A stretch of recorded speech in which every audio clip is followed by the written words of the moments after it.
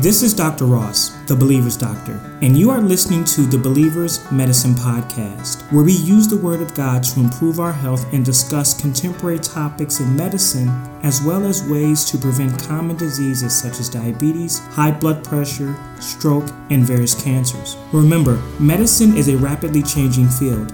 Therefore, the information contained within this show may have changed by the time you are listening to this podcast. Also, this podcast should be used for educational purposes only and not to diagnose or treat a particular symptom or illness. If you have questions regarding a disease or symptom, please consult your doctor.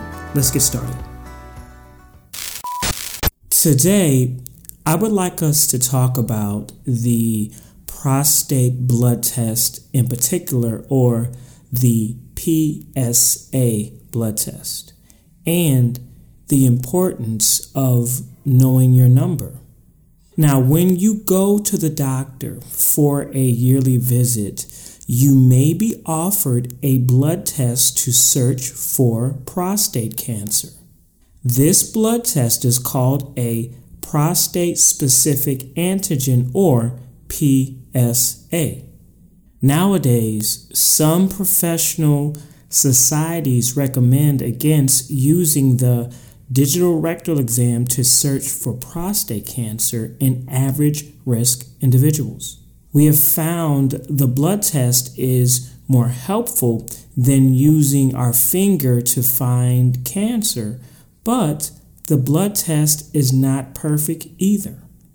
When receiving your test results for the PSA, it's not enough to know if your test is positive or negative. You need to know your number. There are 3 different cutoffs you should remember when looking at your PSA results. Let's find out more about these cutoffs. Now, when your PSA level is less than 4, this can be thought of as a negative test result, and your risk of prostate cancer is low. There is a catch though. If your PSA level is less than 4 but has risen from last year, it is very important that you speak with your doctor to find out if this rise in your PSA level should be investigated further. When the PSA is between 4 and 7, this is a gray zone. There are a number of conditions that can cause a rise in the PSA level that is not related to cancer. This includes riding a bike, being intimate, or having an infection of the prostate gland. Simply having a large prostate gland itself can lead to a higher PSA level.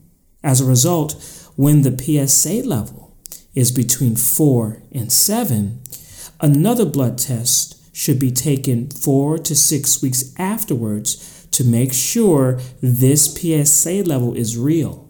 If the blood test remains high, you will need to see a prostate doctor or urologist. Now, there is a cutoff where we would consider a PSA level to be concerning. This is when the PSA level is greater than 7. In this case, you should be referred to a urologist as soon as possible. There is no need to repeat the blood test in this instance before seeing the urologist. Finally, there is some controversy around the best test to screen and find prostate cancer in men. As discussed in our previous podcast, prostate cancer test, which is best, one way is to have a blood test for prostate cancer called the PSA. On the other hand, touching and feeling the prostate gland has fallen out of favor over time, but this method may still be used by your doctor, especially if you are high risk for having prostate cancer or have a family history of prostate cancer in a first-degree relative such as your father. Otherwise, it is important to know your prostate number and when you should see a urologist. Again, if your prostate number is greater than 7, you should see a urologist as soon as possible. If your prostate level is less than 4, this is considered a negative test, yet it's important to pay attention of rises in your PSA level from year to year, as this can also be concerning. And finally, if your prostate level is between 4 and 7, you may need to have this test repeated, or your doctor may need to ask you further questions regarding your family history, risk factors, and other reasons that might explain a higher PSA level.